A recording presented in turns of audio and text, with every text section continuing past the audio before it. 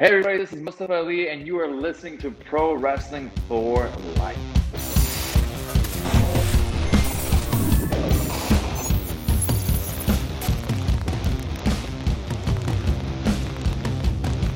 Welcome to another edition of Pro Wrestling for Life, everyone. I'm your host, two-time WWE Hall of Famer, X-Pac. Yay! And joining us right now is my co-host, Nick Hausman. What's up, Nick? Hey, Sean. Welcome back. I'm very excited about this week. We've done a lot of really great episodes so far, but like knowing what is in store for everybody here today, I'm really excited to let this one out into the world, man. I'm very proud of the work we got coming out this week. Yeah, well, why don't you let everyone know what's in store for them? Maybe I should, Sean. I think I'll do just that. How about this? After we finish the news talk here up top, we're going to dive right into a conversation Sean had with an old friend of mine, but a new friend of his, somebody who's definitely shown some tributes to Sean in the ring, and that's WWE Raw superstar Mustafa Ali. A great conversation between you two. You don't really know each other, but obviously there's like an affinity there. And we also get to, of course, hear him talk about, what he's doing at the moment, the matches with Ricochet, the deformation of Retribution. It's a very expansive conversation, Sean. Yeah, I mean, there's a lot of things we talk about, and also dealing with, creative, with lack of creative satisfaction, or maybe that's not the right way to put it. Like when you're creatively stifled. Sure. There's a lot of frustration, when you really, really care and you really love, doing this, man. Like when you don't get that creative satisfaction, man, brutal. But anyways, yeah, it was really good talking to him. And also, we had Wade Keller on the show. Yeah, absolutely. Wade Keller, who is a friend of yours. I had no idea you guys were so close. We're going to go back into the Wayback Time Machine here. We're going to go to like the earliest days of you in pro wrestling. Wade Keller, about the same age as you, was also in the business at that point of covering pro wrestling. And you two go off on this wild journey together. And we were only going to get like a 20-minute snippet. But man, I was so intrigued by how close you two are. Like, what a cool story you guys have had to tell. Yeah. Well, I mean, it's not like we talk to each other all the time, but we have that bond from all those years. And so yeah, like there's no one in my early days coming up in wrestling that had more to do with my success as far as giving me exposure than Wade. Always been a good friend, man. I love that guy. And so I'm glad we could have him on talk a little bit. Absolutely. Yeah. I really, really like that part of the show. I mean, and look, it doesn't stop. We got one last segment at the end too, of course, before we go to the outro, the latest game show segment. And, I've got this box on my desk. That's a 1997 Titan Sports World Wrestling Federation trivia box here. It's got nothing but like 500 trivia questions. Sean's going to go head to head in 97 WWF trivia with none other than OG Kevin Gill, who, like, we start with Ali's like a friend of mine, Wade's like a friend of yours, but KG's like a friend of both of ours. And it's a wonderful way to wrap up this cornucopia of pro wrestling today. Yeah. And that deck of trivia questions you got there has some real humdingers on it.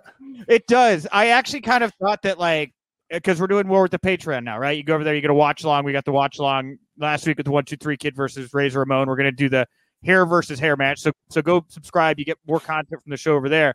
But maybe just like a 97 Titan Sports trivia day, we just welcome a bunch of like the fans on, and I can ask them questions, or they can compete against you. Yeah. In 97 trivia. That sounds like a blast. Sure. Oh, dude, sure. Like an hour of this, I'd be, oh man, like a little kid. Anyway, so we got a lot going on, guys. Let's get right to it here. Start off the show. News you can use. News that'll leave a bruise. Let's talk about Adnan Virk. This guy was only on Raw for maybe 2 months, had a background at ESPN, and it was just announced that he and WWE are going to be parting ways. First of all, he didn't make it sound contentious. He said it was just the grind of the schedule turned out, to be too much from him. But a lot of fans, they were pretty aggressively after him, too. It kind of just felt like a matter of time from the moment that he kind of hit the airwaves. I don't know if you had any thoughts on on Adnan Virk's time with Raw not working out at commentary? I don't have a lot of thoughts on it, to be honest with you, Nick. Like I wasn't even really sure where he came from, but he's an ESPN guy, right? Like, yeah, came in with a bit of a pedigree, I guess. Sure. And it just didn't work out, man. Like, I mean, I've read like the one thing I've read the most is it just wasn't a good fit. Right. Yeah. And I don't know like how much prep like he had, how much practice or whatever, like getting in the booth with other commentators or like Michael Cole coaching him. Like, I don't know how much of that he went through before being, thrown out there onto live television, Yeah, and that's the thing is like, because I've had friends that have worked in commentary. I actually just released an interview over at Wrestling Inc. with Rich Bocchini, who used to be the SmackDown lead commentator. And one of the things that keeps coming up with that and referees is just how the Performance Center doesn't seem to have a path for those other players like they do the wrestlers. Like, you bring in a wrestler, we have a system, we know what you need to do to be TV ready, and the wrestlers get a lot of the focus. But these other kind of referees and the commentators, they don't have a program, day-to-day coaches kind of stuff. Does that resonate? Do you believe that they don't get the same kind of chance to grow as like the wrestlers that WWE? Sure. Yeah. Yeah. But I mean, but that doesn't mean that they don't have, like, cause like when I was down there, one of the last times I was down there, one of the guys that used to co-host my old show with me, he's a stand-up comedian, also Johnny LaQuasto. Okay.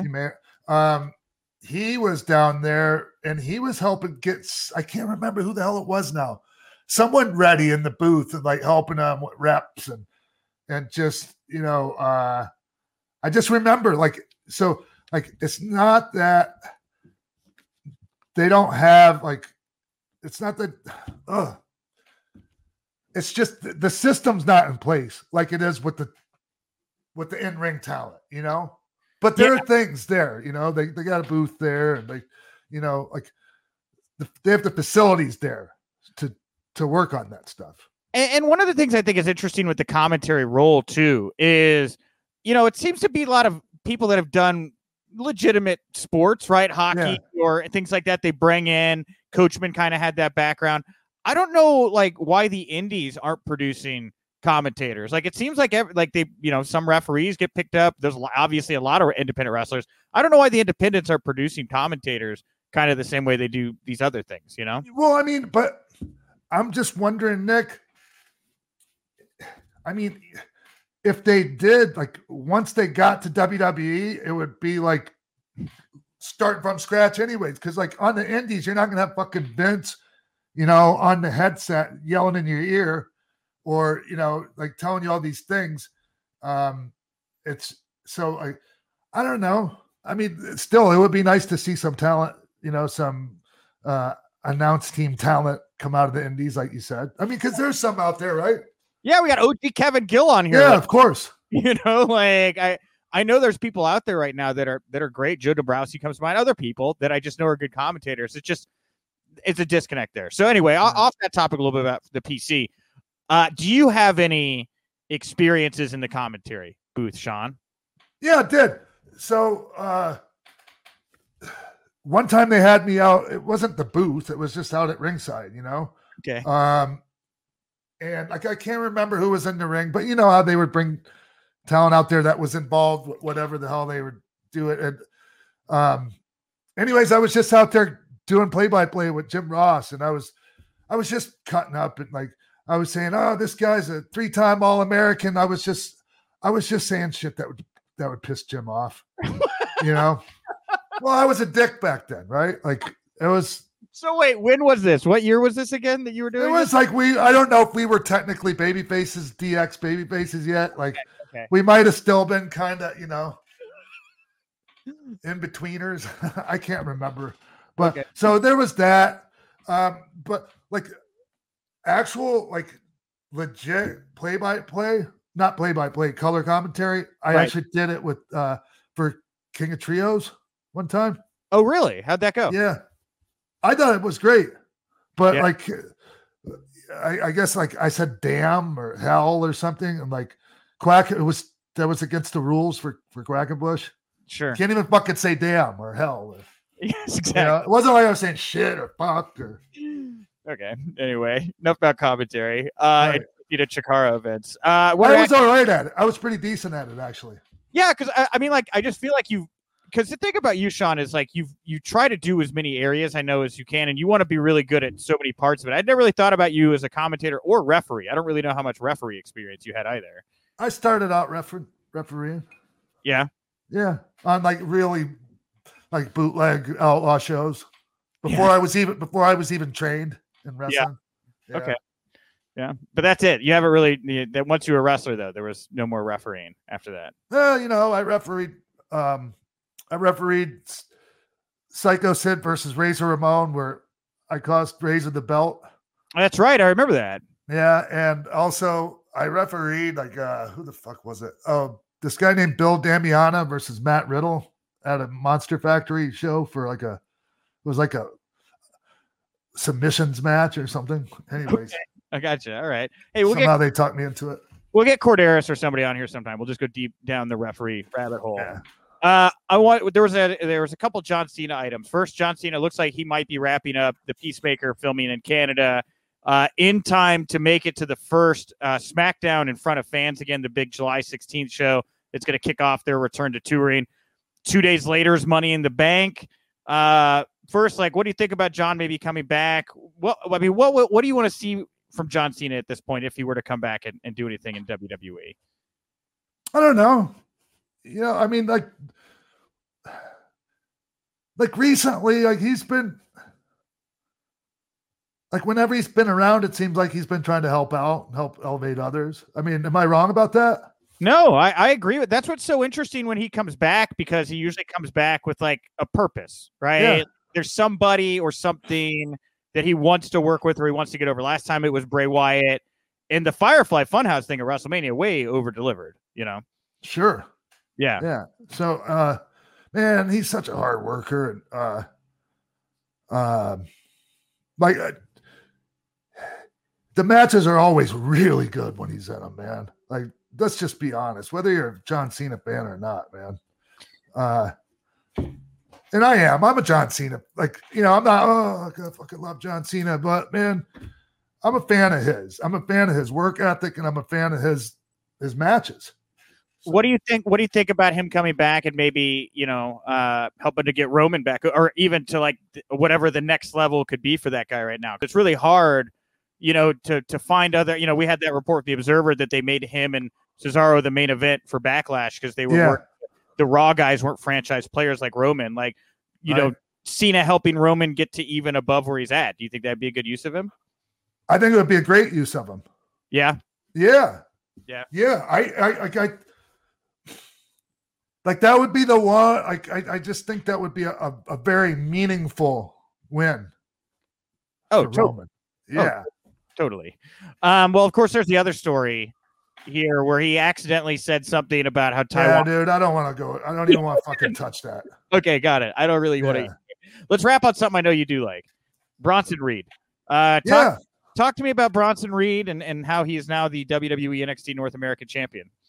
Well, he's the WWE NXT North American champion because he's really good at what he does, and like he's made a really good impression on all the right people, and like he made a really good impression on me. I knew him from I toured Australia, and he was over there when I was there, and just one of those really, really likable guys.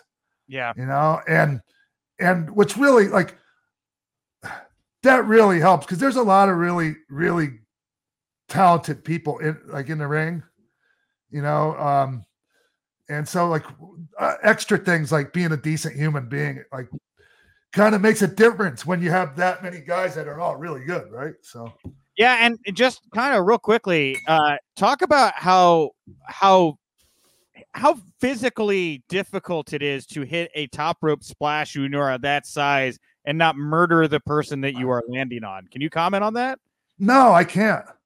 Like honestly, Yeah. I don't know what it's like to be 300 plus pounds. And Right. That's true. Yeah. yeah, no, I've taken plenty of splashes and, Yeah.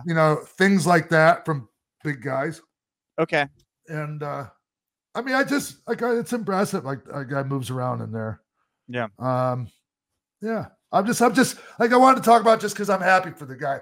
Congratulations, Bronson. Like very well deserved. Pro Wrestling for Life is brought to you by Every Plate.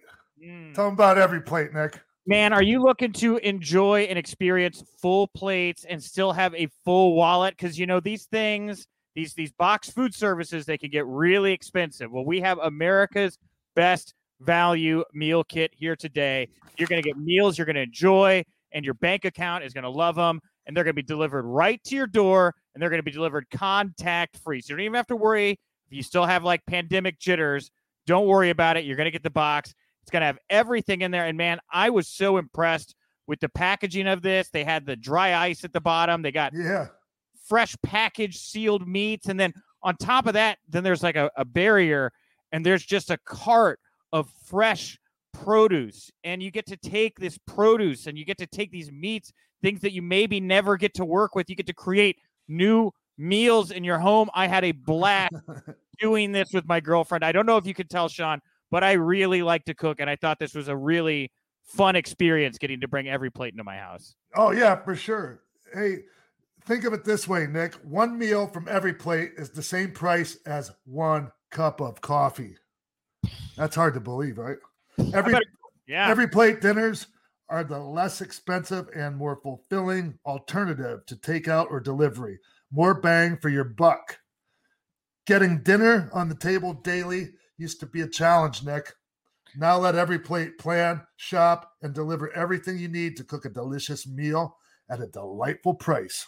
Yeah, absolutely. And guys, if you're looking to impress a girl, this is the way to do it. So, I mean, if you like how good the meals tasted, and you did, and what you did with the money and the time you saved, and what recipes came in the box, and which was your favorite, if you like having great food, this is the box service for you. I was, again, 100% very impressed by it. And Sean, I think we have a special here if people want to try Every Plate at home. Yeah. Try Every Plate for just $1.99 per meal, plus an additional 20% off your next 2 boxes by going to everyplate.com and entering code ProWrestling199.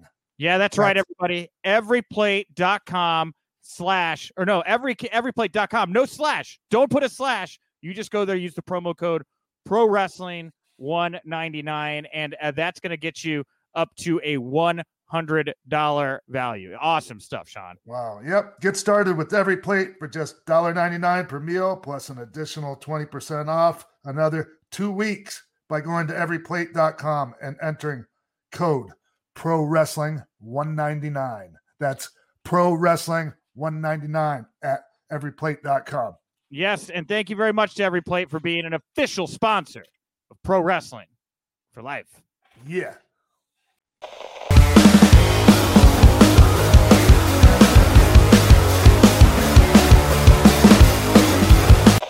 Welcome back to the show, everybody. Joining us right now, Mustafa Ali. Mustafa, I've been wanting to have you on the show for a long time, man.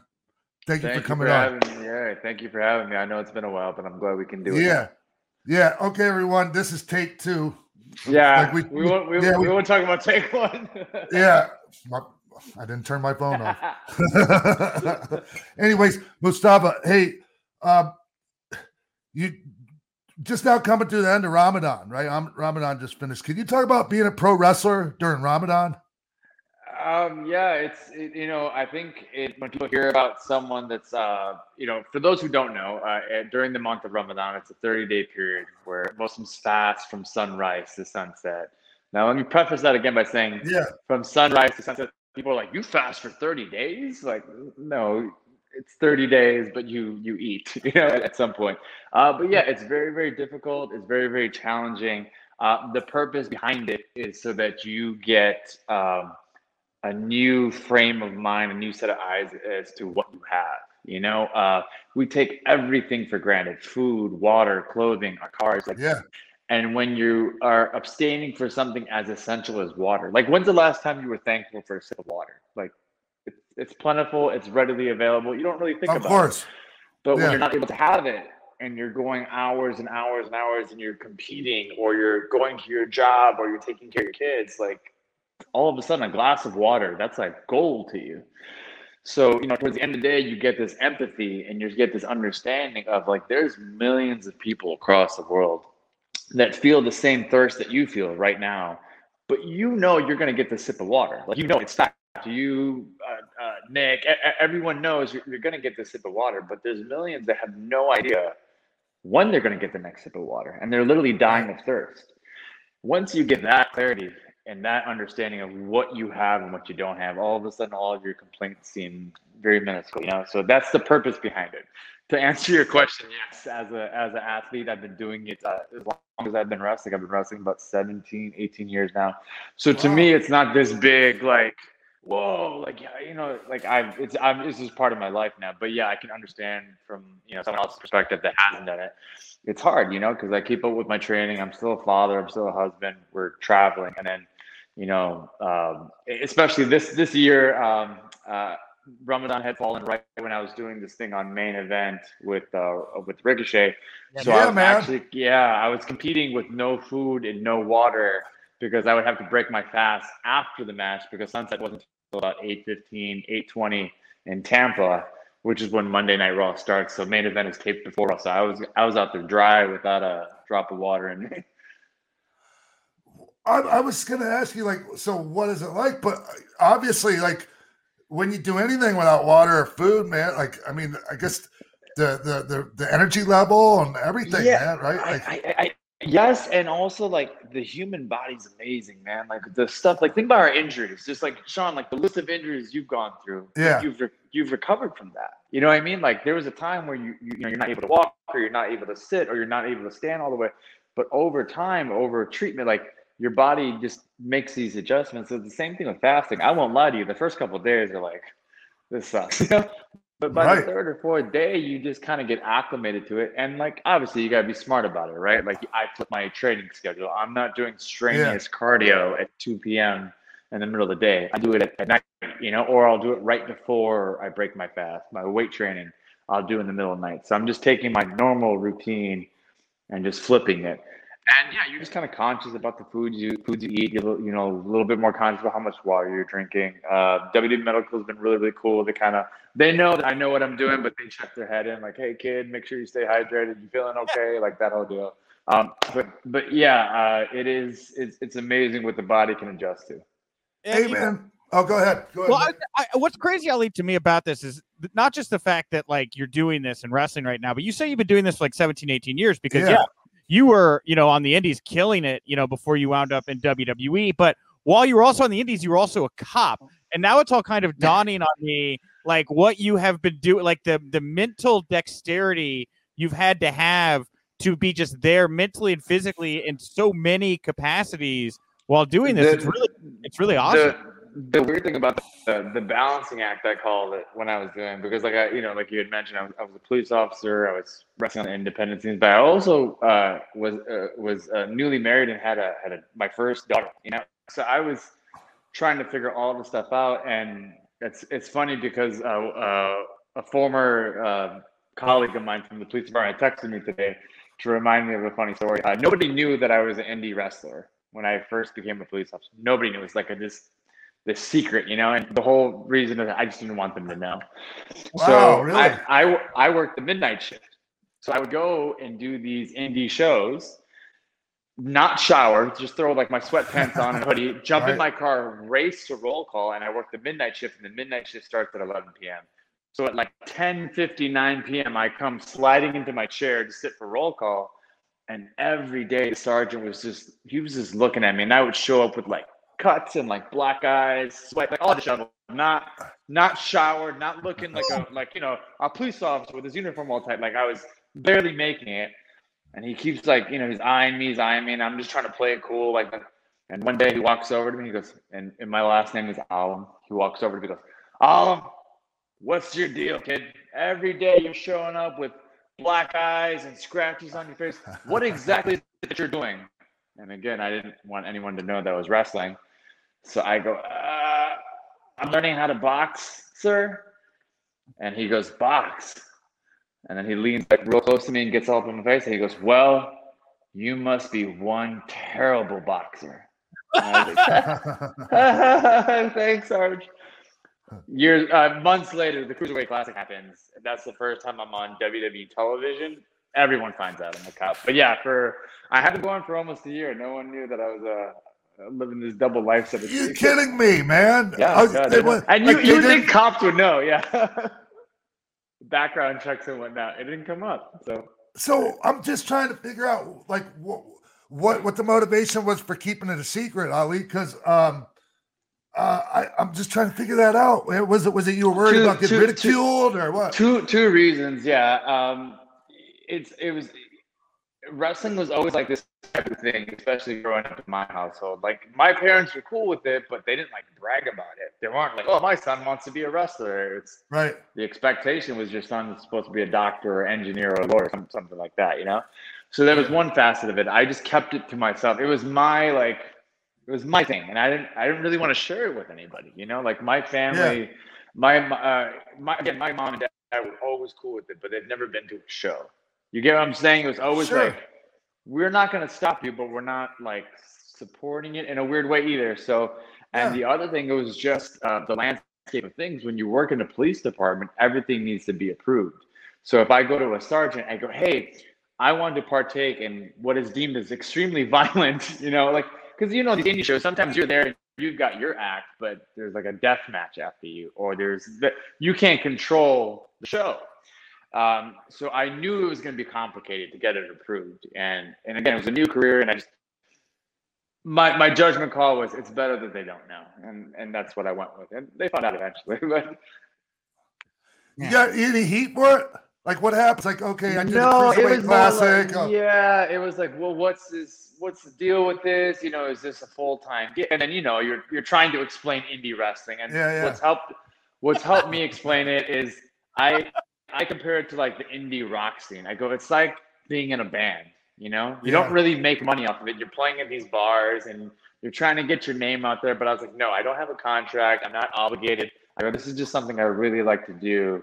And I kind of like really downplayed. Like I didn't tell them like, hey, I'm actively talking to WWE and I'm going to leave here and I want to get out of this profession to go do what I really wanted to do. But yeah, the cop stuff was over. So they were kind of cool with it, but they definitely had their eye on me as far as like, what exactly are you doing? You know, is there I remember there used to be a thing with like no moonlighting allowed. Remember that term, moonlighting? I don't know if you remember that term, but it was a thing like having other jobs on the side. Like I remember you couldn't used to do that, man. Any sort of income from, and again, I can't speak for everybody. The department that I work for. Just tell them I wasn't getting paid. Yeah, it has to be approved. Even if you had a side business, you had to get it approved by the village or the department that you work for. So yeah, no moonlighting. Hey man, 17 years, huh? Been at it a while. Wow, yeah. So I'm just look. Have we been on shows together? You and I. Yeah, LaSalle. You came down to LaSalle and did some stuff with Dreamwave. Dreamwave. And and you were just awesome, and everyone took the photo with you, of course. You know, but yeah, you were awesome. And the boys loved you. Oh wow, yeah. I was wondering, man. Because I figure we probably have. Like most of the guys that like are coming up, like so many of them, man. I've been on shows with. That's kind of the cool thing, you know, about the guys these days. I think that show in particular, like I had like some sort of knee injuries. I was helping run the show that day. It's like the local company that helped me type of deal. It was a great company too, by the way, Ali. Yeah. We had good money too. The guy that was backing us had some money, so we were able to bring in guys like you. Hurricane and I were talking about this the other day too. Hurricane Helms. We had brought him in, and as soon as I said Dreamwave, he's like, "Oh yeah, I remember them. They were great." I loved it, man, because they had a great like setup. It was a neat little venue that was always jam packed, full of people and the crowds were so hot. Man, as long as you were out there working hard, the people were right there, man. Yeah, it was one of those towns where like they didn't have a whole lot going on, so when we came in, it was a good time. Yeah. Well, and what I think was so cool about, because I got to know you on the Indies, Ali, which was, it's a fun thing now. Sean sees you guys, he used to work with you, and now I have friends that I've worked with that I get to see on TV too. And when I first met you, you were already the vet. Everybody was talking about how great you were and wondering why you weren't already signed. And that's when I was paired with you for a short while and as your manager. And I'll never forget, kind of starting to figure out your story. And I had managed some other Muslim-esque characters, and there were certain routines that you would do. Right? Yeah. The shtick. Yeah. We got to do the shtick. The stuff that, you're taught. And then when I got paired with you, because you were still Prince Mustafa Ali, you were like, Nick, we're not doing any of that. I am a wrestler. You are my manager. And I remember you giving me that speech. It was very clear. And I was like, this guy is different. And to see the work, to see the work you're getting to do and just kind of knowing where your heart is really refreshing. And that's why I bring up the cop stuff and everything. Because, I know a lot of people like you and the whole follow the light thing is very inspirational, but you, the person, you're a very inspirational guy, man. You get it and you handled yourself and carried yourself in a way that I didn't get to deal with a lot on the independent scene, Oh, well, and thank you. That's awesome to hear, and I appreciate the kind words. And I think there's something to say when you genuinely know who you are and what you want to do. You don't come off as an a-hole. You know what I mean? That conversation could be, I came to Ali and he was we're not, but you knew where my heart was, and I was explaining to you. I was like, hey, listen, I grew up and I saw that crap and I hated it. I didn't have anyone that looked at me. We can still be bad guys, but let's be bad guys because we're bad guys. Yeah, let's cheated. Not be bad guys. Yeah, I don't want to be a bad guy because of my name or the color of my skin. Because then that's not fair. Yeah, Nick, were you wondering where Ali's curly boots were? Curly toe boots, things like that. Yeah. Is that what we're talking about here? He assumed she trained me, all that stuff. So, Well, do you throw fire? Literally. Well, here's the thing, and I feel bad. After getting in, I felt educated, and I was I'm walking away. I kind of feel bad about things that I've done now because literally the first manager bit I ever did, they paired me up with a guy. I think he was just called the Sheik. I'm looking at the poster on the wall, but it was he's gonna say something short, you're gonna say something long as the translation. He'll say something long, you do something short. That was the first thing I ever did in wrestling, and then one of the last things I did with you, and I'm like, wow, man, what a ride. I like this. I like the end of the ride better than the beginning of the ride. This is way more fun. But man, it's full circle for everybody because I had started out in wrestling refusing to do that at all. I didn't want anyone to know that I was Muslim.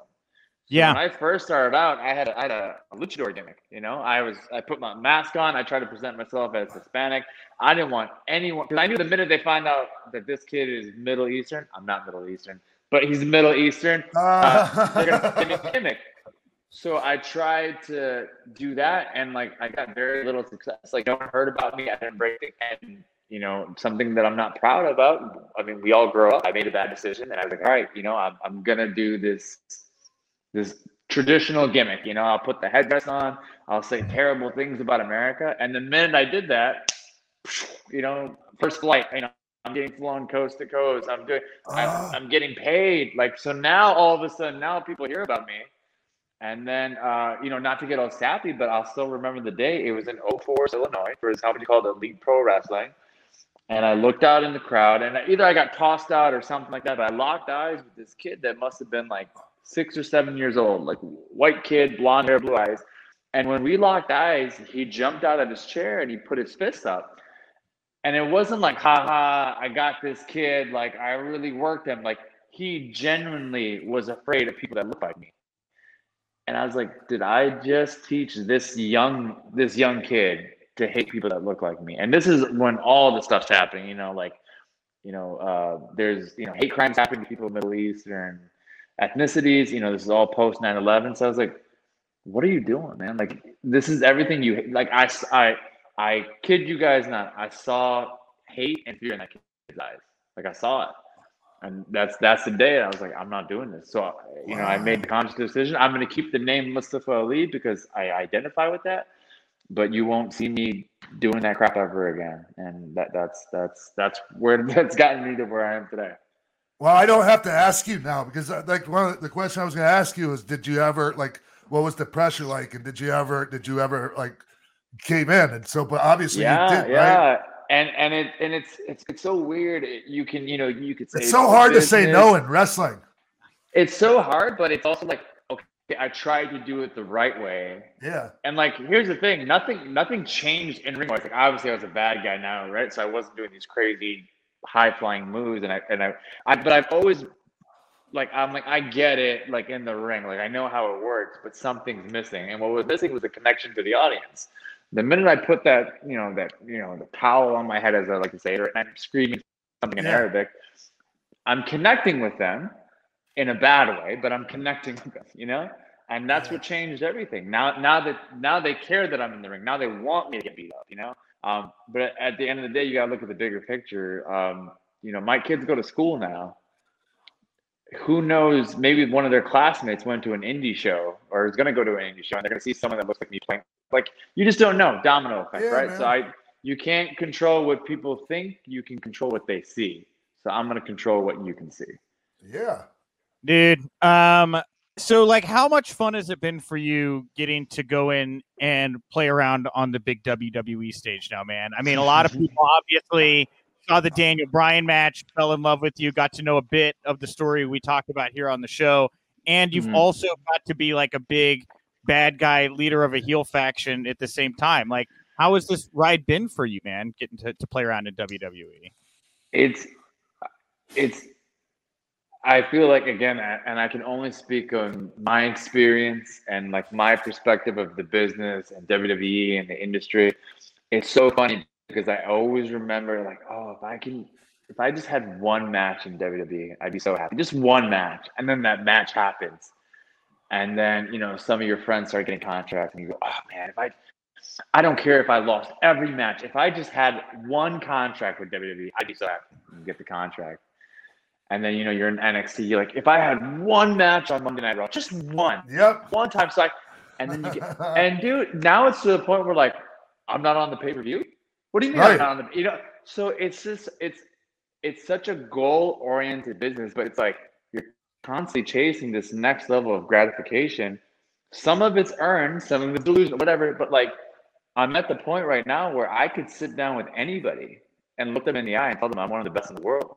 There's no hesitation, in the ring, on the microphone, doing media, like whatever it is, throw it at me. I don't drop the ball. And I would never have said that 8 years ago, maybe 6 years ago, maybe.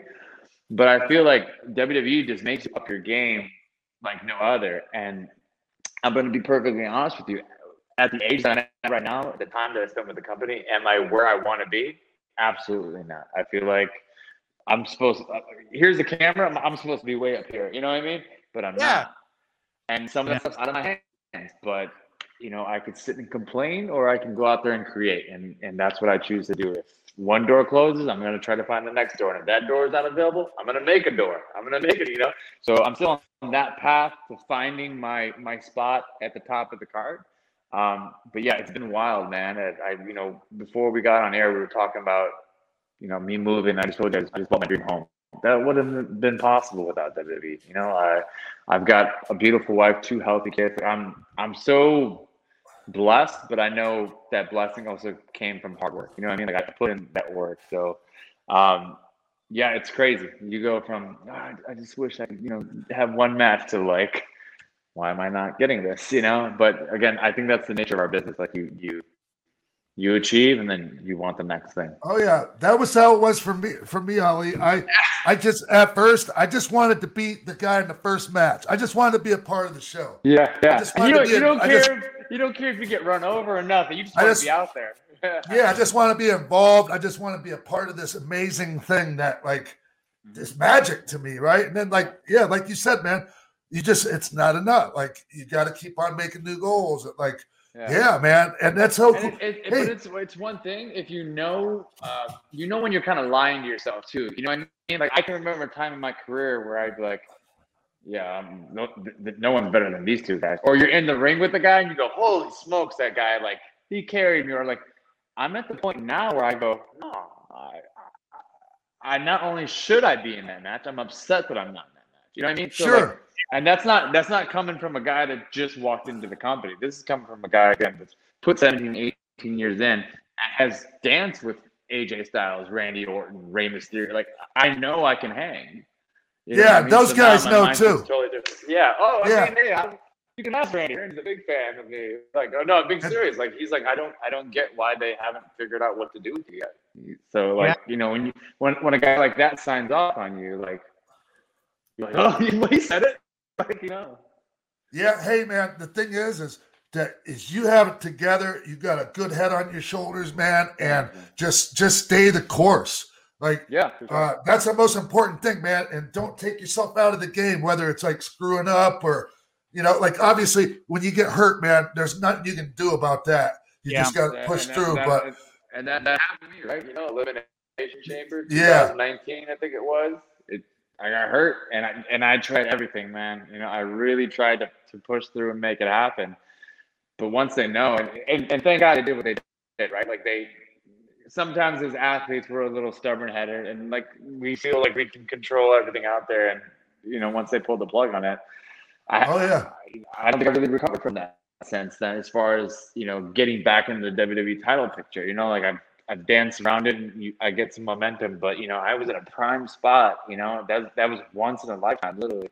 So hopefully it's twice, you know. Of course. Yeah. So wait, I want to real quick to kind of on the 2019 Elimination Chamber thing, because obviously that was the launch of Kofi Mania. We're now getting Kofi Mania 2, it would seem, after Monday Night Raw. But what we're going into the Chamber before the concussion happened, what was your idea of the direction you were going? Did you have an idea like of what you thought this next step was going to be post pay-per-view? And I mean, Sean could testify to this too. You never get like, here's the 6-month plan that we're going to do. You know, things are changing rapidly. But when they're texting you the week before, you know, the SmackDown where Kofi had the gauntlet match, you know, I think it was to determine the order of the Elimination Chamber purchase. I'm not sure, or maybe I'm not sure. But you know, Kofi beat like 5 of the best, you know, going into it. The text message I got the week prior to that was like, "How's your cardio? Do you think you can handle this now?" And I was like, I don't think anyone on the roster can blow me up, so I think I'll be fine, you know. And so that's kind of like the direction, you know. I got the Iggy of be ready, you know, like, you know, something's coming up for you. Just be ready, be ready, be ready. It was never, this is exactly what we're gonna do, but you know, when 6 or 7 very high-ranking officials are telling you to be ready, you kind of know your opportunities at least around the corner, you know. Hey, man. So that's all I knew. Hey, man. Look, I really like what I'm hearing out of your mouth, man. As far as you're very confident, you're not afraid to say, "Hey, man, this is who I am. I'm right up here with everybody." Right. But the humility, man, that still comes through. Man, it's really breath of fresh air. I don't like to use that breath of fresh air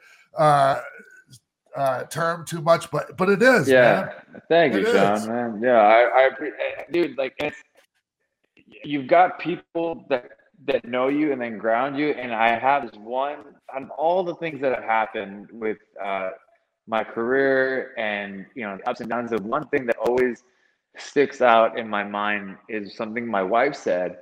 You know, we were talking about like money and this and you know, like everything that comes into wrestling. And she's like, the only thing I want, the only thing I'm asking you, she's like, I don't care if you're on tour 300 days a week. I don't care this. I don't care that. The only thing, my one request is don't let it change you. Don't let this business change you. She's like, I love you and like the way you look at the world and how you treat people. And the way she said it, it was like so heavy, man. And like I carry that with me. When I'm mad, I'm like, screw this guy. I'm gonna cut his leg. You know, that's not me. Yeah. Like I can't do that. Like I can stick up for myself, but I can't go around and sabotage you. Like it's just not in me.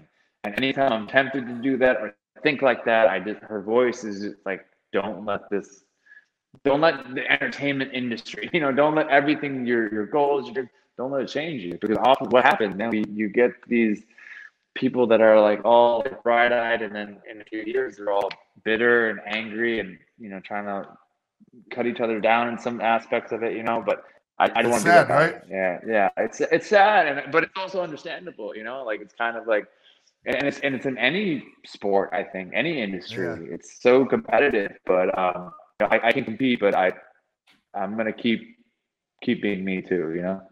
Yeah, I have a lot of obviously people from my generation and that have that issue, man. There's a lot. They're kind of bitter, and you know, and it just is sad, man. And I hate to see it.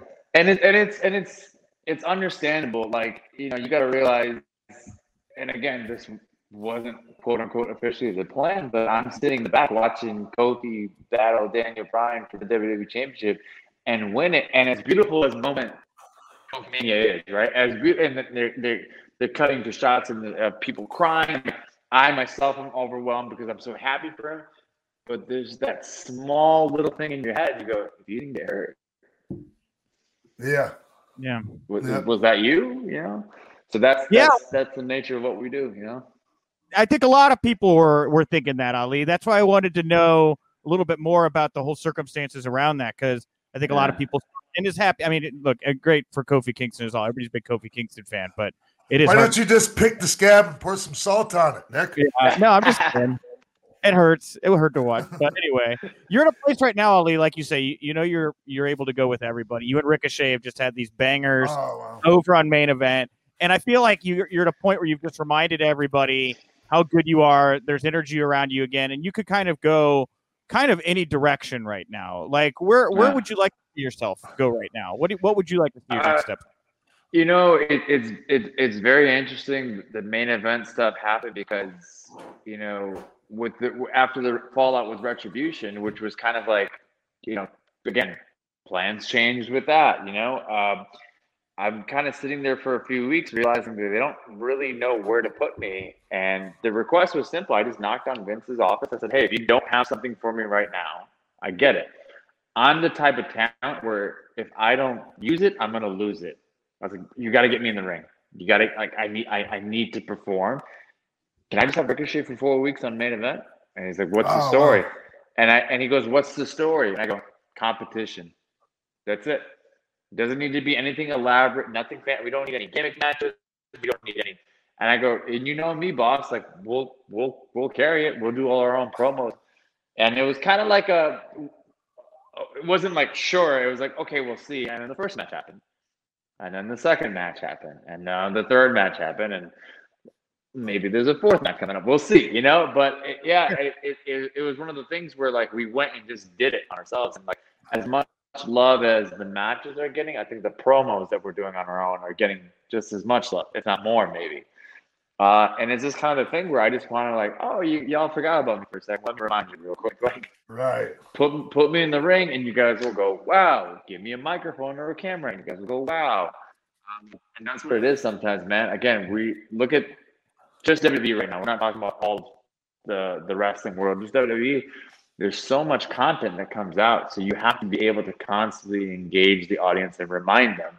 Because once you're not in the mix, man, like you guys are, we love Ali, but after a while, if Ali's not on your screen, if you don't see him popping up on Twitter and Instagram, you're gonna forget about me. It's just natural. So that was just my way of like staying relevant, like you guys said, reminding people just who the hell I am. Yeah.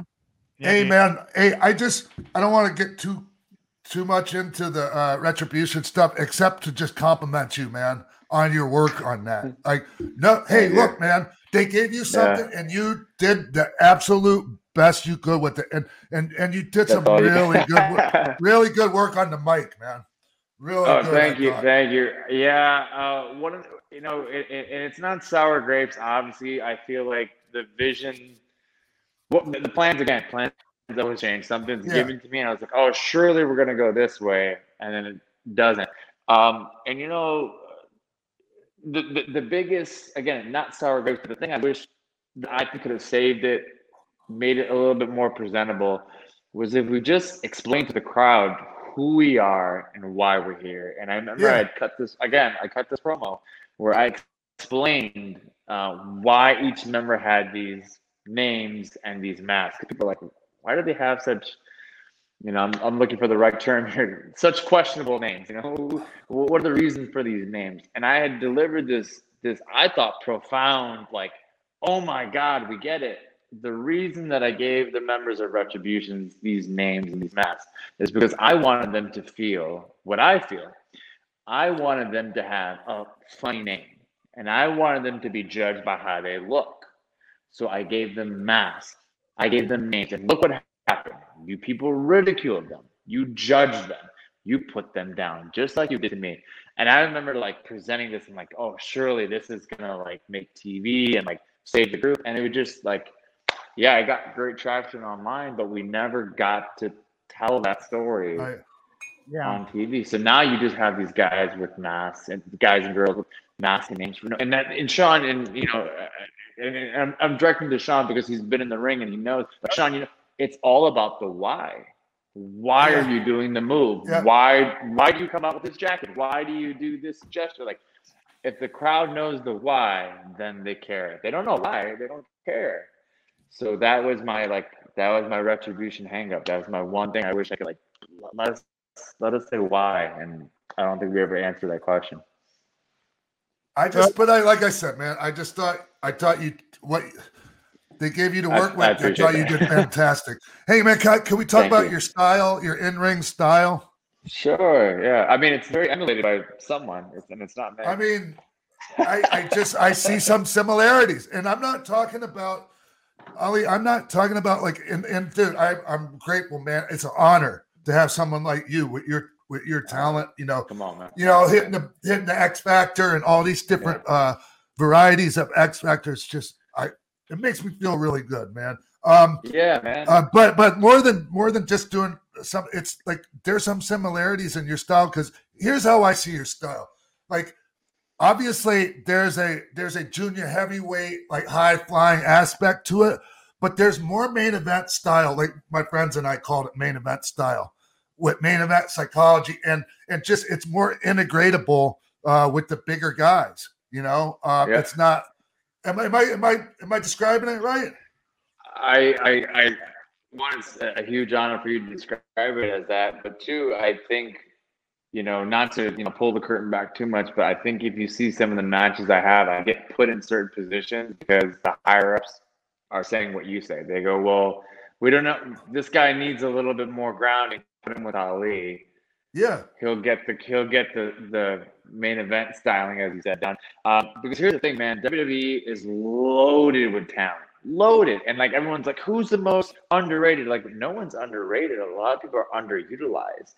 Yes. Once you figure out what I'm good at, you put me with someone that might lack in that department, and then that's how you elevate each other. You know, like, so I think that's where the magic comes from. And you know, and you're wrestling for that audience, you know. So when I'm on 205 Live, there's certain type of match structures that are expected. But even then, I was like, well, we can do the high flying stuff, but what's this?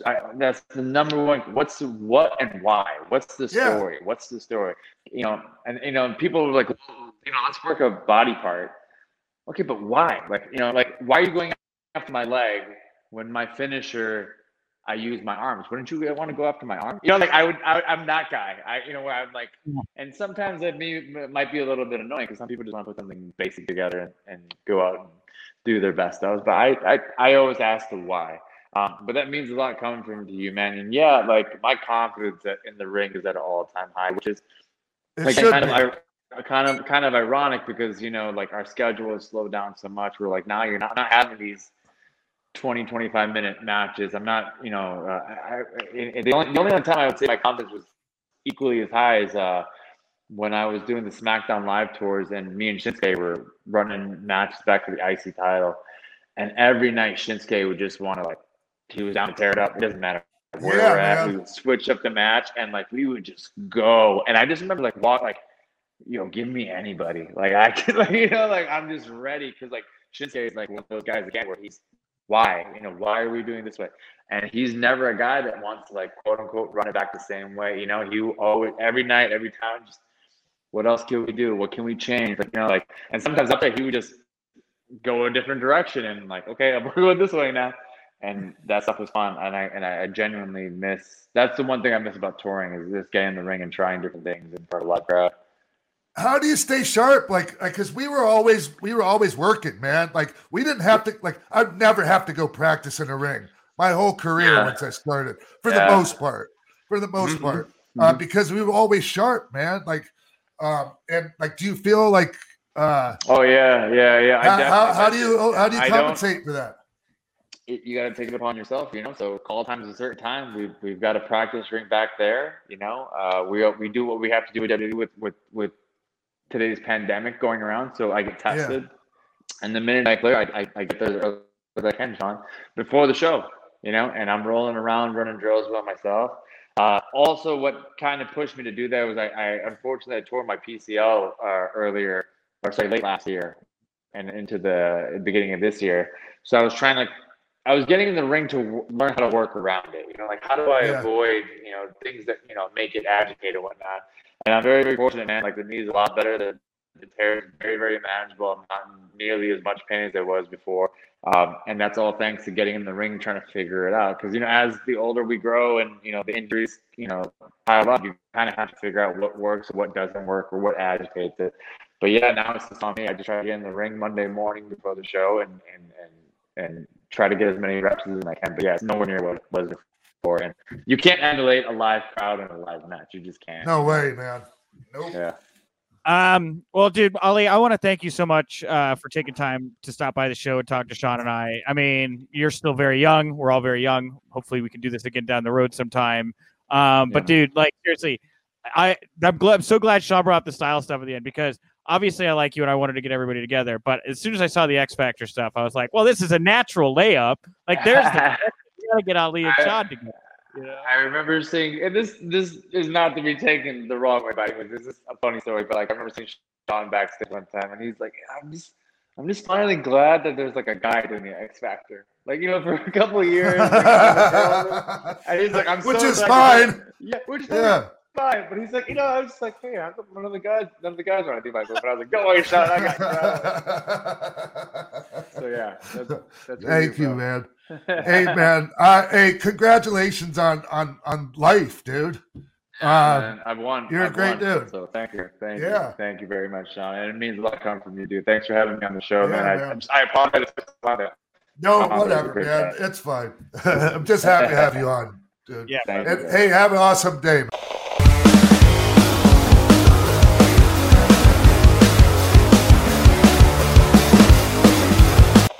Welcome back to the show, everyone. This is the retrospective segment, and joining me right now is a dear longtime friend of mine, and someone that, as soon as we started doing this segment, I'm like, well, we got to get Wade on. Anyways, ladies and gentlemen, Wade Keller from the Pro Wrestling Torch, one of my dearest friends, gave me exposure. Well, then we're going to talk about that, right? Yeah, we're going back to the beginning. Yeah, let's just get right. So what are we going to talk about today, Wade? So, I wanted to talk to you about your earliest days in Minneapolis, St. Paul. You were 15? When did you come up to Minneapolis, St. Paul to start? Oh, no, I was 17. 17, okay. By the time I got up to Minnesota. So then I was 17 or 18 at the time. We're both, you're like a little younger than me, but by a few months.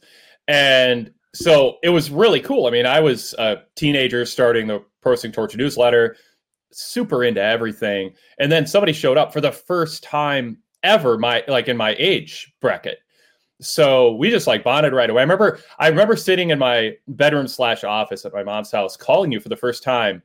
And I didn't know if I should say, is Lightning there? Is Kid there? Is Lightning Kid there? And then you were like, oh, call me Sean. I was like, oh, wow. Okay. That makes some sense. And you told me your name. So I remember, I have that distinct memory. Was I living with Marvin yet then? Or was I still living up in Duluth? I think you're with Marvin. Yeah. Yeah. So anyway, I'm like 2 hours north of Duluth right now. Hey, so wait, what are your first memories of me coming to Minnesota? Just it was George's and Fridley, and then we might interchange and call it Ropers and Fridley because they changed their name. But this small nightclub off the Mississippi River, in just 5 minutes north of downtown Minneapolis, roughly. Yeah. About 5 minutes. Kind of an industrial area. Yeah. And it's still, the last I saw a couple years ago, it's still there, but it's not operated. It's just, boarded up. But it was actually just right down the road from Grandma B's, the big famous, bar where the Road Warriors, and all these people used to beat the shit out of everyone. So yeah, totally. Yeah, it was right in that neighborhood. That area of Minneapolis, and it's not that far from Robbinsdale, where Rude was from, and Mound, Minnesota, where Greg Gagne was. And very right across, literally, right across the river, is Northside Gym, what used to be Scott Norton's gym, and the Viking. Anyways, all this cool stuff right in that area. But Wade, the thing my memory was a little fuzzy because at first I was thinking, my first time at George's / Roper's at Fridley, my first appearance there. At first I was like, it was with my match with Ricky Rice, but it wasn't. It was I made this appearance, and there were some kids like that. They were kind of almost backyard wrestling type guys, like Crusher Crossin or something like that. Anyway, I did a weird little segment with them. Yeah, in the ring, but I didn't feel good about it because I was a real trained pro wrestler. Yeah. You didn't look like it, but you were. Yeah. Right. Yeah. So there was that little thing, but mainly my strongest memory of that period is coming out to the ring, and I was wearing Wellington Wilkins Jr.'s yellow and black zebra type stripes with the tassels hanging off them. Which I don't know what the hell got into me that night, Wade, because I usually wore a 3-piece Calgary style singlet, tights, and trunks combo that and I don't know why I wore that night, Wade. And it didn't help my cause much, for first impressions wise.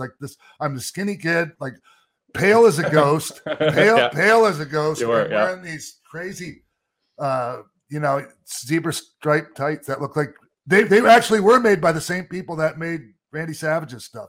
Oh wow, Michael and Tony. That totally brings back memories of that now. Yeah, I remember your first ring gear. I mean, because to get the setting, I mean, George's and Fridley, it was a nightclub. It was not a high-end, super popular. You'd hear it on the radio stations, come out to George's on Friday. It wasn't like that. It was kind of a dive place, but it had a basement to change in.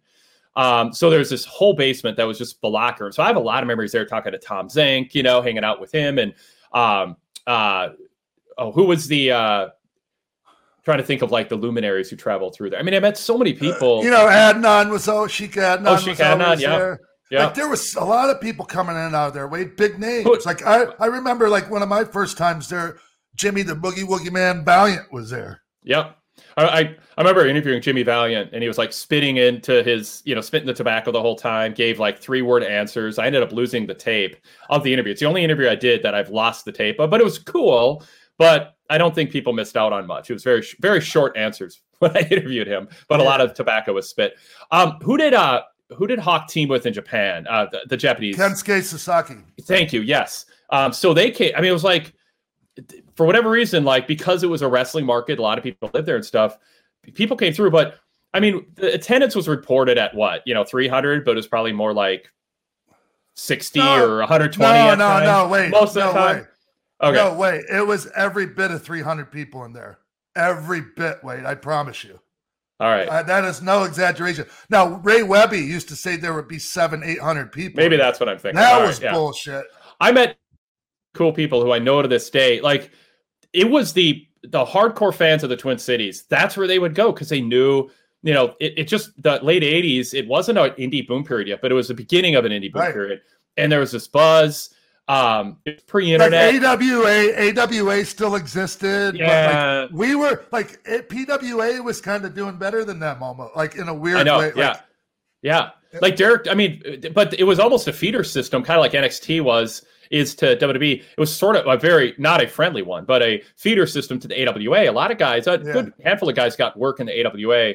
Ricky Rice and Derek Dukes, the Top Guns, got some work in the AWA. Jeff Warner went there. Larry the Butcher Cameron. Who am I? Obviously you and Jerry Lynn were the most distinct memory from there. Ricky the Prophet Rice, though, was he was the star of that era. He was the headliner, the champion. He worked in Calgary briefly. Do you remember that story, Sean? He went up there and then ran home, just ran home from Calgary, like it wasn't for him. Yeah, He's from Edina. He's like a yuppie from Edina. Yeah, after like 5 this. After like 5 days, I think he just in the middle of the night just grabbed his bag and ran 500 miles home. And there was a weird little like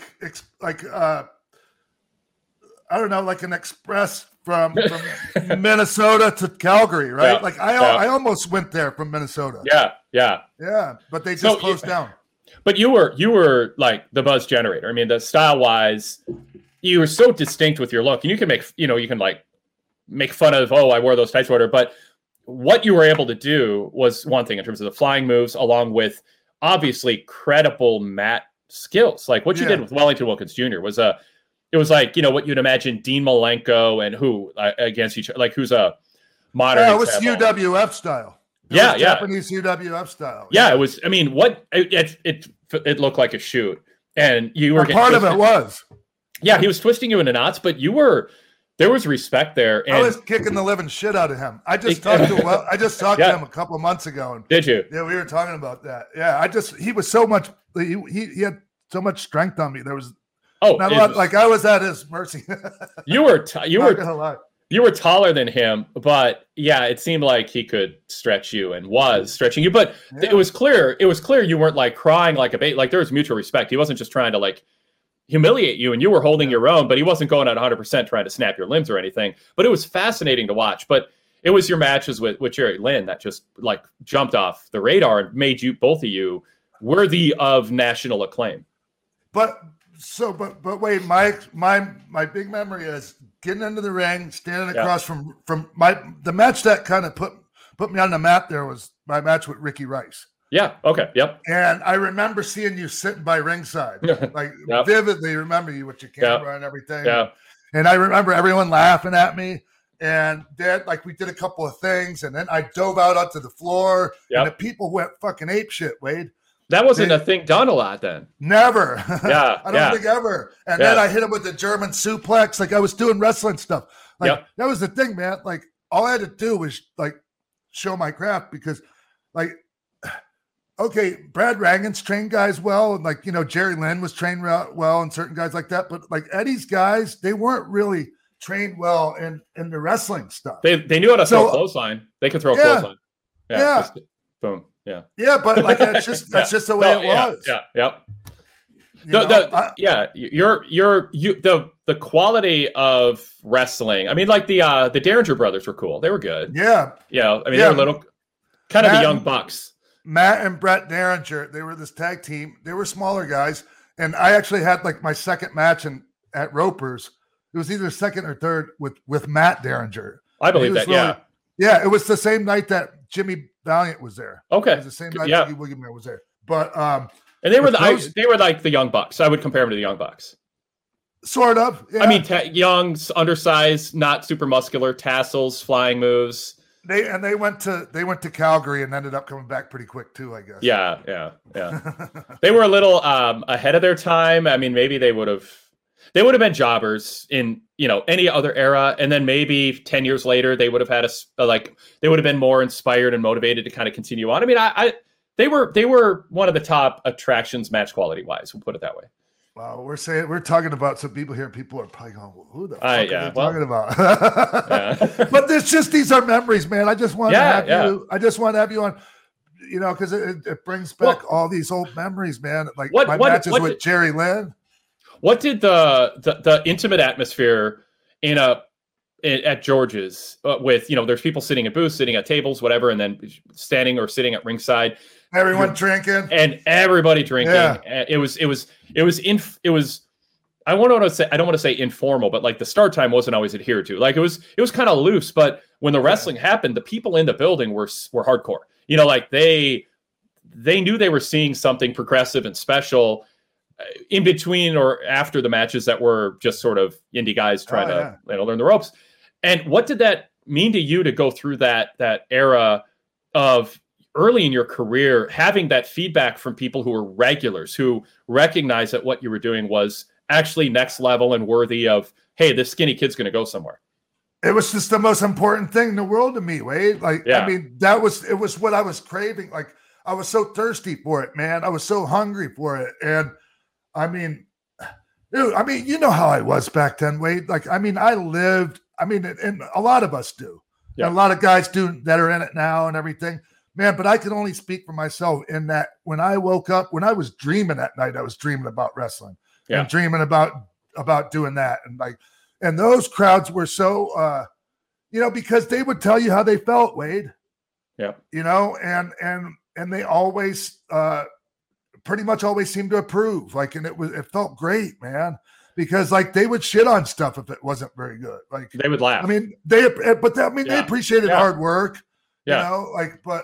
Because you have guys like Ravishing Ronnie who would be on the card too, hard workers. But you remember him? Yeah. The only guy I couldn't have a good match with. What about Raging Red Tyler?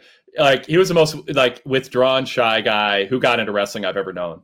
Yeah, and he was a badass. And they also, he was totally. There was also these, a lot of those guys.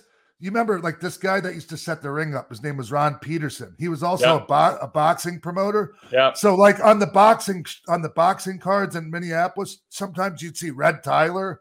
Mm-hmm. They were supposed to be doing jobs, but they were so tough. Sometimes they would win. Ricky Rice won. Yeah. Well, and what was great about George's is, and again, later Ropers are the same thing, just to remind people, they changed their name. But the thing that was so cool about it is it was right out of a gritty movie.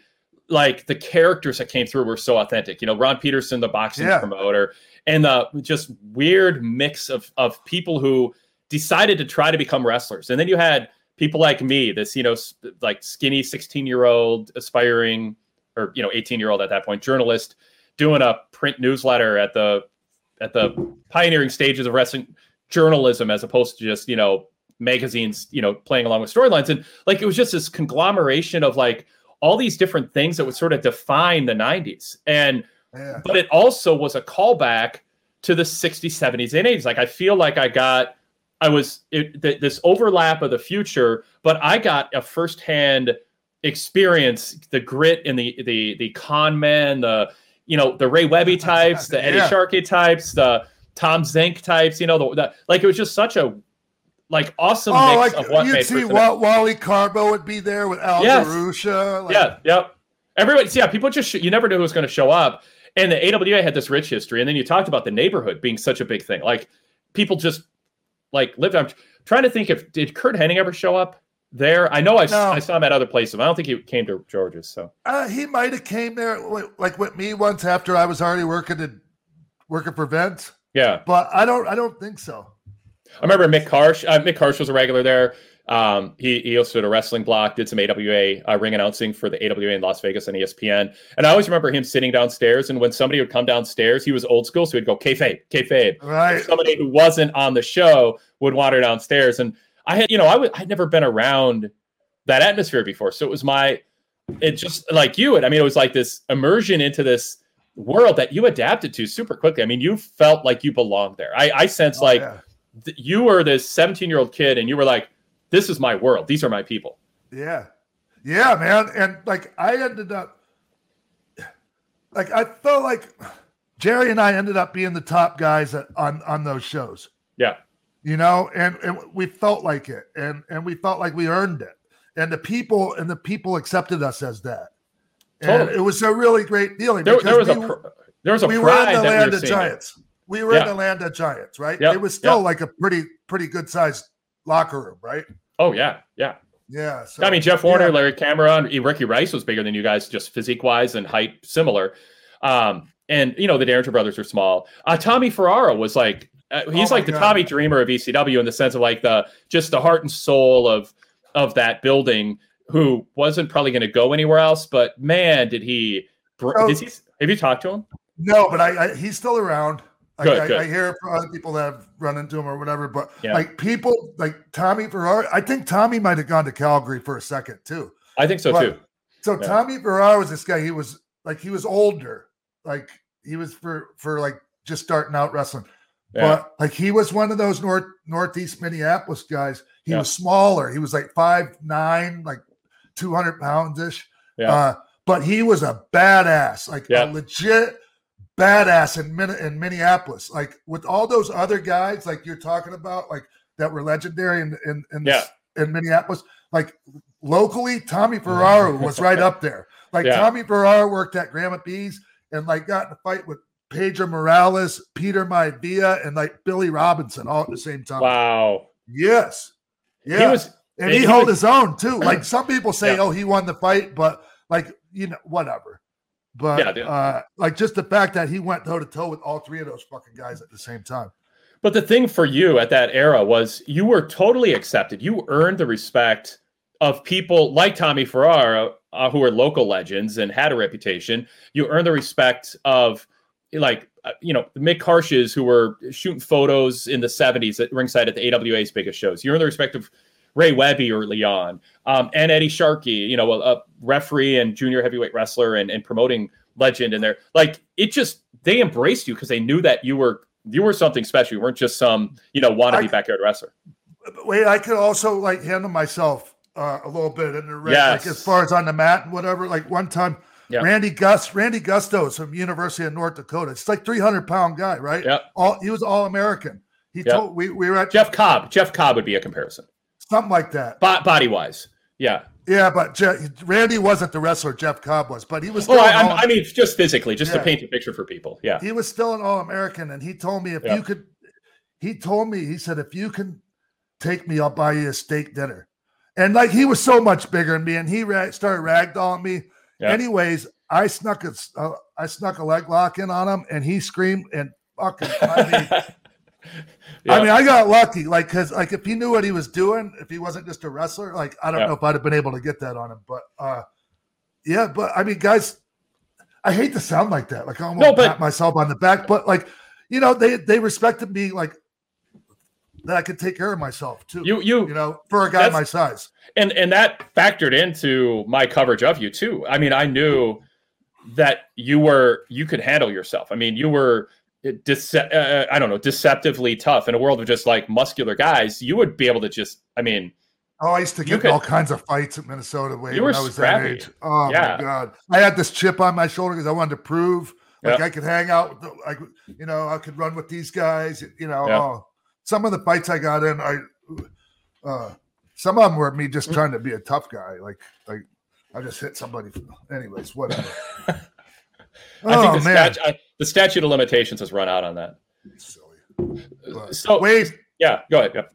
But man, you were so important to my early days of like getting, exposure and getting the word out there, man. Like, I want, like, honestly, if I would have had time, I would have thanked you in my Hall of Fame speech. Oh, I was waiting. I was waiting for my name. I was, that's how much you meant to me, dude. No, I appreciate it. Yeah. So hey, you and I know. You know what I mean? I mean, and you've said it before publicly, and covering you was a big thing for me too. I mean, like being able to be energized and excited about seeing a progressive wrestling style that was going to be the future of the business, and to see it as a teenager, to cover it up close, to have access to interviewing you and watching you and shooting your matches at ringside, and having somebody in my peer group, age-wise, like that was huge for me. I mean, I didn't feel, it felt like I belonged more, even though I was never trying to be one of the boys. You know that. I was always, I knew what I wanted to be and where I wanted to be. I never wanted to work in the wrestling business. I was a journalism entrepreneurial guy who loved wrestling. I wasn't someone who aspired to work in it. Never once thought that that'd be a job I wanted to do. But being around your passion you loved wrestling the way I did, but you were tougher than me. I would just, I mean, it's like polar but similar body, polar opposite toughness in terms of, I'm not going to punch anyone and not get punched back and knocked out and hit my head on a sidewalk. But to be around you at that time and see your passion going that way, and to be able to follow your career all the way to like Joe Pedicino's Global Wrestling Federation and ESPN. And that was Joe reading about you and the Torch. That's right. Would people have, eventually discovered you? Of course, you were that good and that passionate and that determined. But I think the fact that Pro Wrestling Torch, the newsletter I was doing, was based out of Minneapolis, and I'm going to these shows, and it's one of the things I could do early on that was like firsthand reporting on something that I felt mattered people, you proved me right by not flopping later too. Right. You know, I mean, I was touting what you and Jerry were doing, and Jerry, I think, is one of the top 20 wrestlers of his generation in terms of his total body of work over 20 years, 30 years, 25 years, whatever. And he's maybe one of the top 5 wrestlers, US based, to not earn $1 million in a year in the last 30 years. I like my respect for what Jerry does in the ring is fantastic for a guy who never got that big contract. And yet he's got a job. He's still in the business. And he was a big part of helping you, and you're a big part of helping him. Oh my God. Yes. Yeah. Huge. But even after I moved on and I was in the ring with the greatest, like some of the all-time greats, right? Like he still was. I still consider him one of the very best I'd ever been in the ring with. I think I sing his praises as historically great as any chance I get without being annoying about it. Because I mean, honestly, his work with Rob Van Dam. I mean, just like there's so many wrestlers who made more money than him on national TV whose best matches I would say were against him. I would take a Jerry Lynn match against a dozen top wrestlers, and they had, whether it's ECW, WCW, TNA, whatever, he was just so good. And you were part of forming him and bringing him to you were the type of wrestler who could elevate him, and he was the type of wrestler who could elevate you. So seeing that early on was magical and so cool and so fun to write about and take photos of. Oh, Jesus, Lou. Lula. Anyways, Lula's over here is jumping around, distracting the hell out of me, dude. Oh, damn it, Lou. It's 2021. That's the charm of podcasting, is pets. Yeah. Anyways, yeah, man. I totally just lost all my concentration. Nick, hey man, come on in, Nick. Hey, yeah, I was just doing this because I was like, what a wonderful 20-minute or so conversation. I did not know you two were so close, and I know Wade has yes. to go be with family and things, but I would love for you to maybe go float over to the PW Torch cast with Wade and talk a little bit more at some point, because I really like this dynamic. I did not realize also how close in age you guys were, and as kind of on a personal note, like finally getting to see some of my friends from the indies that I came up with appear on WWE. Like we just had Mustafa Ali on today. Yeah. Oh, he's great. That I came up in Chicago with Ali. And nice. Yeah, kind of like just I'm big on energies, right? Just a lot of positive stuff going on in the room right now. That's all I'm feeling. The goosebumps. Nice. Yeah, man. Yeah, that's just it. Like one of the reasons why I wanted you on here is just to thank you, Wade. Thank you, man. You've been and you know what else I want to know real quick is like look, man, you always been real fair, but you always been real. Like if I fucked up or whatever, like you weren't like Did I mean, hey man, I don't know if I put you in a bad position at times with some of my antics or like hijinks, man. I'm sorry if I made you feel bad for having to write fucked up shit about me. You've been a roller coaster ride, but I had to report it straight, and I mean it's more good than bad, but I'm glad you made it through it all. I mean there were times I don't even like to revisit when I was obviously scared for you. Yeah, man. And so I'm one of those guys that doesn't get mad when I read stuff about me, as long as it's true, man. Yeah, you know what I mean? Yeah, so. No, you've always been that way, and some of the podcasts we've done over the years and interviews are the best because you're so introspective and reflective and honest about yourself, and you're classy but unfiltered, if that makes sense. Like you're just I'll take it. Okay. Hey, Wade. Oh, were you gonna? I feel like we both went for the throw at the same time. We were gonna, I think, ask you to promote whatever you want to promote here, right? Yes. Oh no, I wasn't even thinking that, but sure, yeah, I'll do that. So I this is my time to promote my shit. Can I say shit? I don't say shit on my show, but I think Sean, you swore, so all right, good, yeah.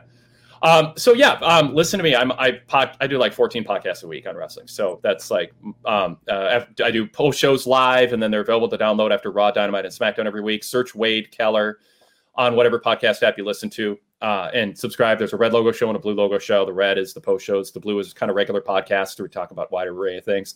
My main website, pwtorch.com. I cover the TV shows and pay-per-views live. We have a ton of great writers. Check it out. Don't go to Wrestling Inc. Go to PW Torch. Forget about that. Oh, wait. Am I not allowed to say that? Whoa, no, you are not allowed to say that. Raj, I do not.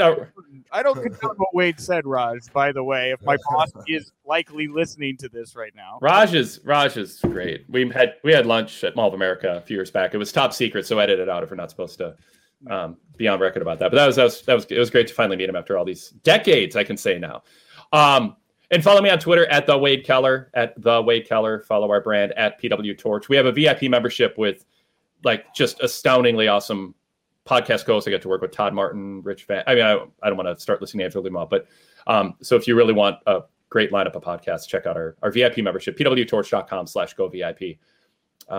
My plugs in the Torch. Are you still doing MMA Torch? Are you still doing MMA Torch? I think if you visit it, it still will load. But I mean, you know, the MMA Torch we were covering MMA when no one else was. You know, it was like, right. You know, Ken Shamrock. Oh, let's write about that. And it's like real pro wrestling. What would it look like? And then I split off and did MMA Torch just to separate the coverage. But then, you know, all the commercial sites just came in and just, overwhelmed, what our grassroots kind of side project was. So I don't do much with it anymore, but I still watch the big fights now and then. Todd Martin and I talk about it every week on the Fix VIP podcast. So he's great.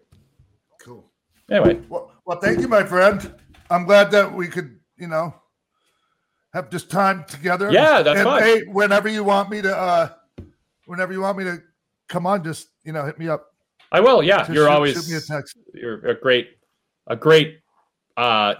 you are a burgeoning host, but a long-time, well-established, great podcast guest. So we'll do that again. We'll do that again soon. Cool. Thank you, Wade. Thanks. Yep. Thanks, Sean. Great talking to you. Thanks, Nick. You too, man. Yeah.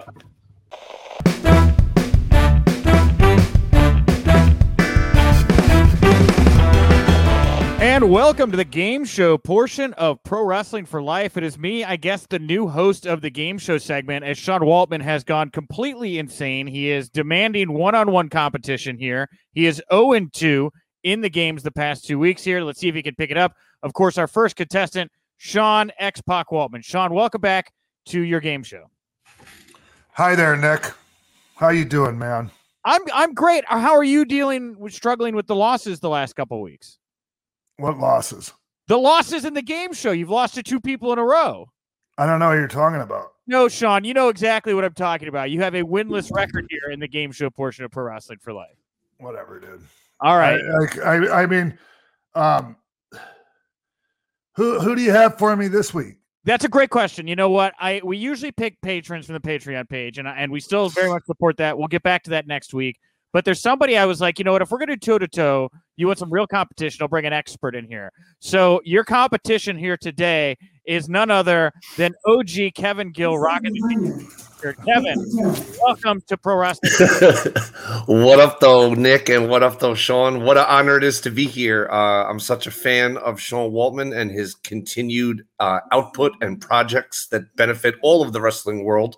And with Nick on both sides of the barricade, and with Nick Hausman at the wheel, what could go wrong? Thrilled to be here. Yes. Man, see, look, Sean, I told you I was going to deliver. We have Mustafa Ali, we have Wade Keller, and we have OG Kevin Gill now in the game slot.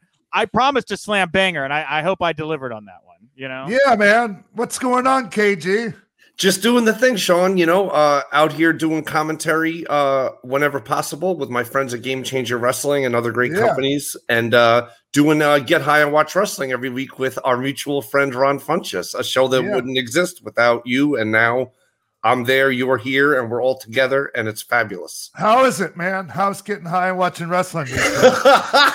As great as it ever was, Sean, in a timeless tradition sense. But it's fun, in the digital age and the pandemic age, it was just a new way to connect with people and fill that hole in people's soul, to let them just connect and bond with friends and talk hellified shit and learn some stuff along the way.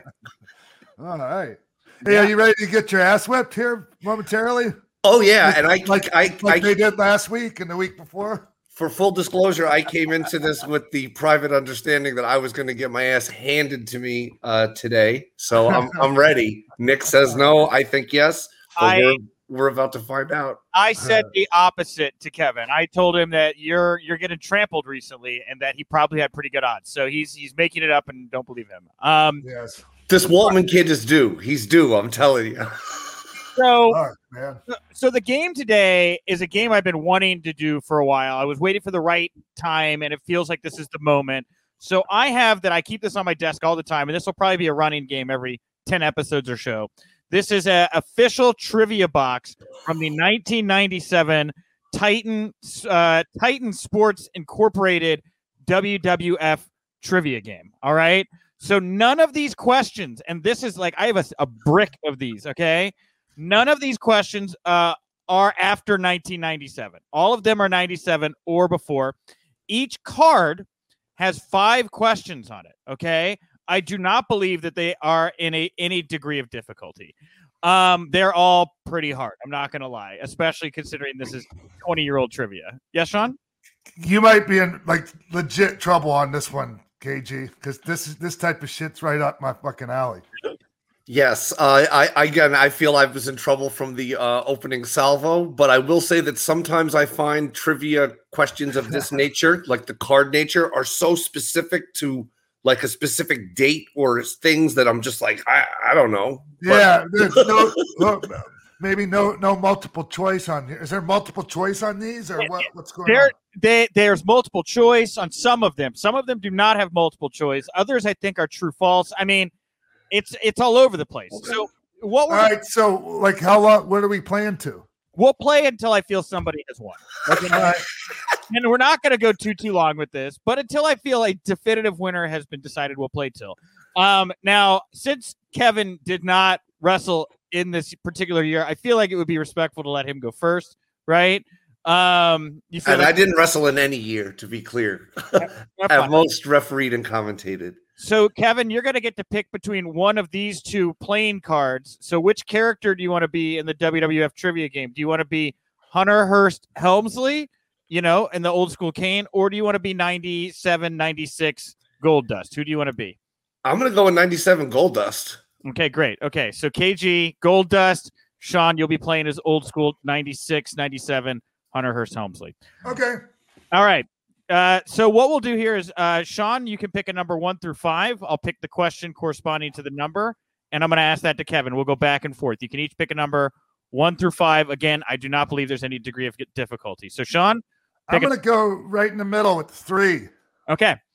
KG, first question. The tag team involved in the final Survivors match at 1990 Survivor Series was A, Demolition, B, Power and Glory, or C, the Bushwhackers. And you said the year was what in that question? It was the 1990 Survivor Series. Demolition. I'm sorry, that's incorrect. The correct answer was Power and Glory. Really? Yep. Oh, that was they were trying to. Okay. Boy, they really tried with Paul, right? Like they were trying to do some stuff, like the Horseman. Because the guy was a hell of an athlete, right? And he had a great 100% look and everything. Huh. Yeah. All right. Well, Kevin, you get to pick a number 1 through 5. I'll ask Sean a question now. I'll go Ichiban, number 1. Number 1. All right, Sean. At the 1995 Survivor Series, one team was Shawn Michaels, Sid, Ahmed Johnson, and either A, British Bulldog, B, Hakushi, or C, Razor Ramon. Oh, shit. Can you read those again? Yes. At the 1995... Oh, I know that, but just the just do however you want to do it. One of the teams was Shawn Michaels, Sid Justice, Ahmed Johnson, and either British Bulldog, Hakushi, or Razor Ramon. I might have to go Hakushi. You are also wrong. The correct answer was the British Bulldog. Was he a fucking, wait a minute. Yes. The correct answer. When the fuck, why was Sid Justice on a team with those guys? Like, that doesn't make any sense. We'll go watch, maybe we'll do a watch along. We'll go get high and we'll watch that wrestling at some point, I guess. I don't know. I just know what's on the card. That's all. Maybe the card is wrong. All right. Well, you're Sean Xbox Waltman, and you worked for. I mean, I was there. Like, I was. I was like, if anybody can call on this, it's probably you. All right. Regardless, 0 to 0. We're not gonna live fact check the card in real time. That's not happening. All right. Sean, number 1 through 5. I'm gonna go with 2. Okay, Kevin. Yes. At the 1994 King of the Ring, who was IRS's first round opponent? 94 King of the Ring, IRS's first round opponent. Was it Razor Ramon, Tatanka, or Mabel? Tatanka. I'm sorry, you were wrong. It was Mabel. Poor guy.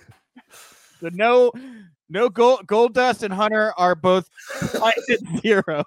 Okay. And what's crazy is both those talents were very much rapidly on the rise in those years. Yep, not now. We're rewriting history. Okay, so Kevin, pick a number 1 through 5. What do you want to ask? What do you want me to ask Sean? I'm going to go straight to number 5. All right. No multiple choice here. You either know it or you don't. Okay. All right. Where did the 1992 Survivor Series take place?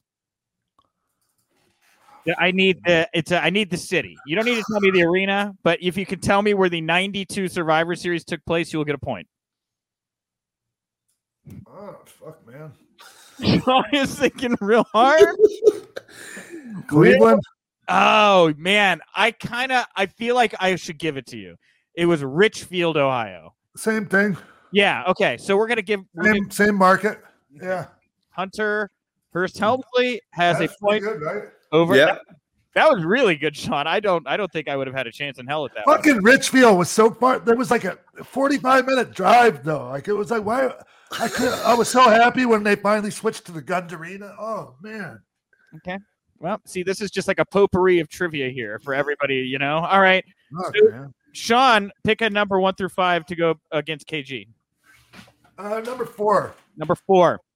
Okay, KG, the wrestler who deserted his own 1988 Survivor Series team was, and you get no multiple choice. There are no multiple choice. You just have to know who deserted their 1988 Survivor Series team. Deserted their 1988 Survivor Series team. Yes, sir. Well, I'm going to just go out on a limb and say Sergeant Slaughter. That is not correct. And Sean, I will offer you a bonus point if you know the answer to this. Do you know which person in 1988 deserted their Survivor Series team? Like, I don't know, Macho Man Randy Savage? Man, guys, it was Bad News Brown. Bad News Brown, the man who deserted his team. Sorry about that. No points. We can have Hunter Hurst Helmsley 1 over on Gold. Indeed. All right. Well, let's see. Maybe Sean, if you can get 2 up here, you might put this thing away. So, Kev, pick a number 1 through 5. 3. 3. Okay. Sean, at the 1990 SummerSlam, what animals did Bad News Brown bring to the ring with him? Was it bees, snakes, or rats? Rats. It is rats. Yeah. Yes. He's the Wilfred of pro wrestling. What was that all about? I mean, it just I don't remember the context. I also don't. A lot of questions were raised here by these 94. All right, Kevin. Imagine, if I may, guys. Imagine a world where he had brought bees to the ring. Okay, it would have been a whole different world. I know that Sean's up 2-1. I'm going to give you guys one last. Kev, if you can get one right, then I'll give you a tie and we'll throw it up to Sean. But I think we'll see here. Sean, pick a number 1 through 5. I'm going to go with 1. All right, Kev. SummerSlam 1990 took place at A, the Hartford Civic Center, B, the Philadelphia Spectrum, or C, the Nassau Coliseum. Which one did SummerSlam 1990 take place at? The Nassau Coliseum. That is not correct. Fuck. You know, Sean, where the 1990 SummerSlam was?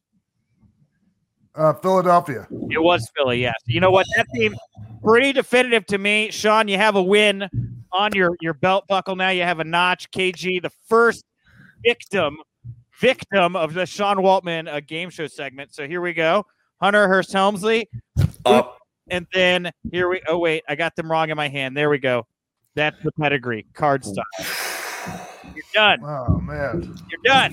Kev, thank you very much for competing here today. Where do you want to send people to find you, follow you, support you, all those wonderful things?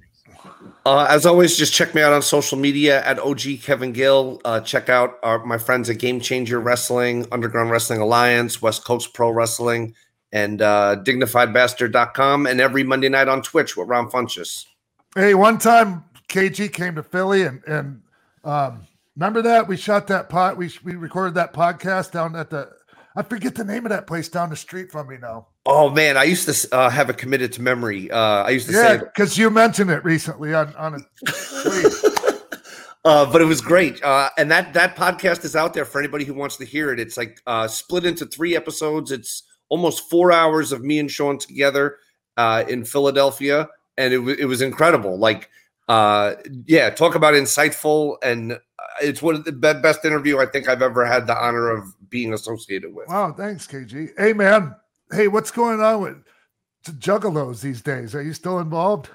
I haven't been, to be honest. Like, they've been on I'm all about, I guess, doing business, you know what I'm saying? Moving forward, accomplishing things, you know what I mean? So it seemed those guys wanted to focus on things unrelated to that. So I wanted to keep going where I've always been going, you know what I mean? Which is trying to be involved in putting together great shows and putting the commentary down and just help spreading the gospel and that love of pro wrestling, the good parts, you know, the stuff that, man. Like I always say, wrestling brings people together and Twitter and social media tear people down. You know what I mean? It's like a weird thing, but I just love the idea of supporting wrestling and giving people positive content like this that they can connect with and enjoy and just build their love of wrestling, because that's why we're here. Like, the complaint department is full, you know? Yeah, man. And I want to float this out there before we wrap it up. Like, Sean's on the mend, right? He's going to be getting back. I feel like X-Pac versus Joey Janela is a layup of a spring break main event if we could get it together. Am I wrong, Kevin? No, not at all, Nick Houseman. Any show that features Sean Waltman on it is state of the art. But imagine, and you think of the pedigree of the spring break series, and oh my God, what do you think about that, Sean? Yeah, I'm open for a lot of suggestions, you guys. Like, I'm not committing to anything right now. Okay, put it out there in the game show segment of Pro Wrestling for Life. Don't forget that. Yeah. That's where it came from, okay? John Carlo will put this in the opening video package. Thank you. I love that. All right. Thank you guys so much for having me, and best of luck and continued success with Pro Wrestling for Life. It's good seeing you, bro. Hell yeah, man. It's great to see you too, Sean, and I look forward to seeing you again in person real soon. All right, everyone. That's it for this edition of Pro Wrestling for Life. I want to thank Mustafa Ali. I want to thank Wade Keller. I want to thank OG Kevin Gill. Appreciate it, everyone. Any words before we go, Nick? No, follow us on Twitter at ProWrest4Life. Of course, follow Sean on Instagram as well. And smash that subscribe button for the X-Pac YouTube channel, youtube.com/X-Pac. We're premiering in video form the new episode every week for free. That is at we're going to do that 3 p.m. Eastern every Thursday. Of course, it goes out Thursday morning on all major podcast platforms. And if you want to get the show a day early and with no ads, go sign up over at Patreon. I think we're going to roll out kind of the last wrinkle of that kid level bonus tier with one thing this week, and then we're going to unlock a bigger tier here very shortly. So stay tuned. Patreon.com/ProWrest4Life, and of course you can find out. You can find the latest watch along with Sean and I watching him take on Jeff Jarrett SummerSlam 98 hair versus hair. That's all I got. I'm done. Cool. All right. Well, I guess we'll see everyone next week then. Bye, guys. Bye-bye.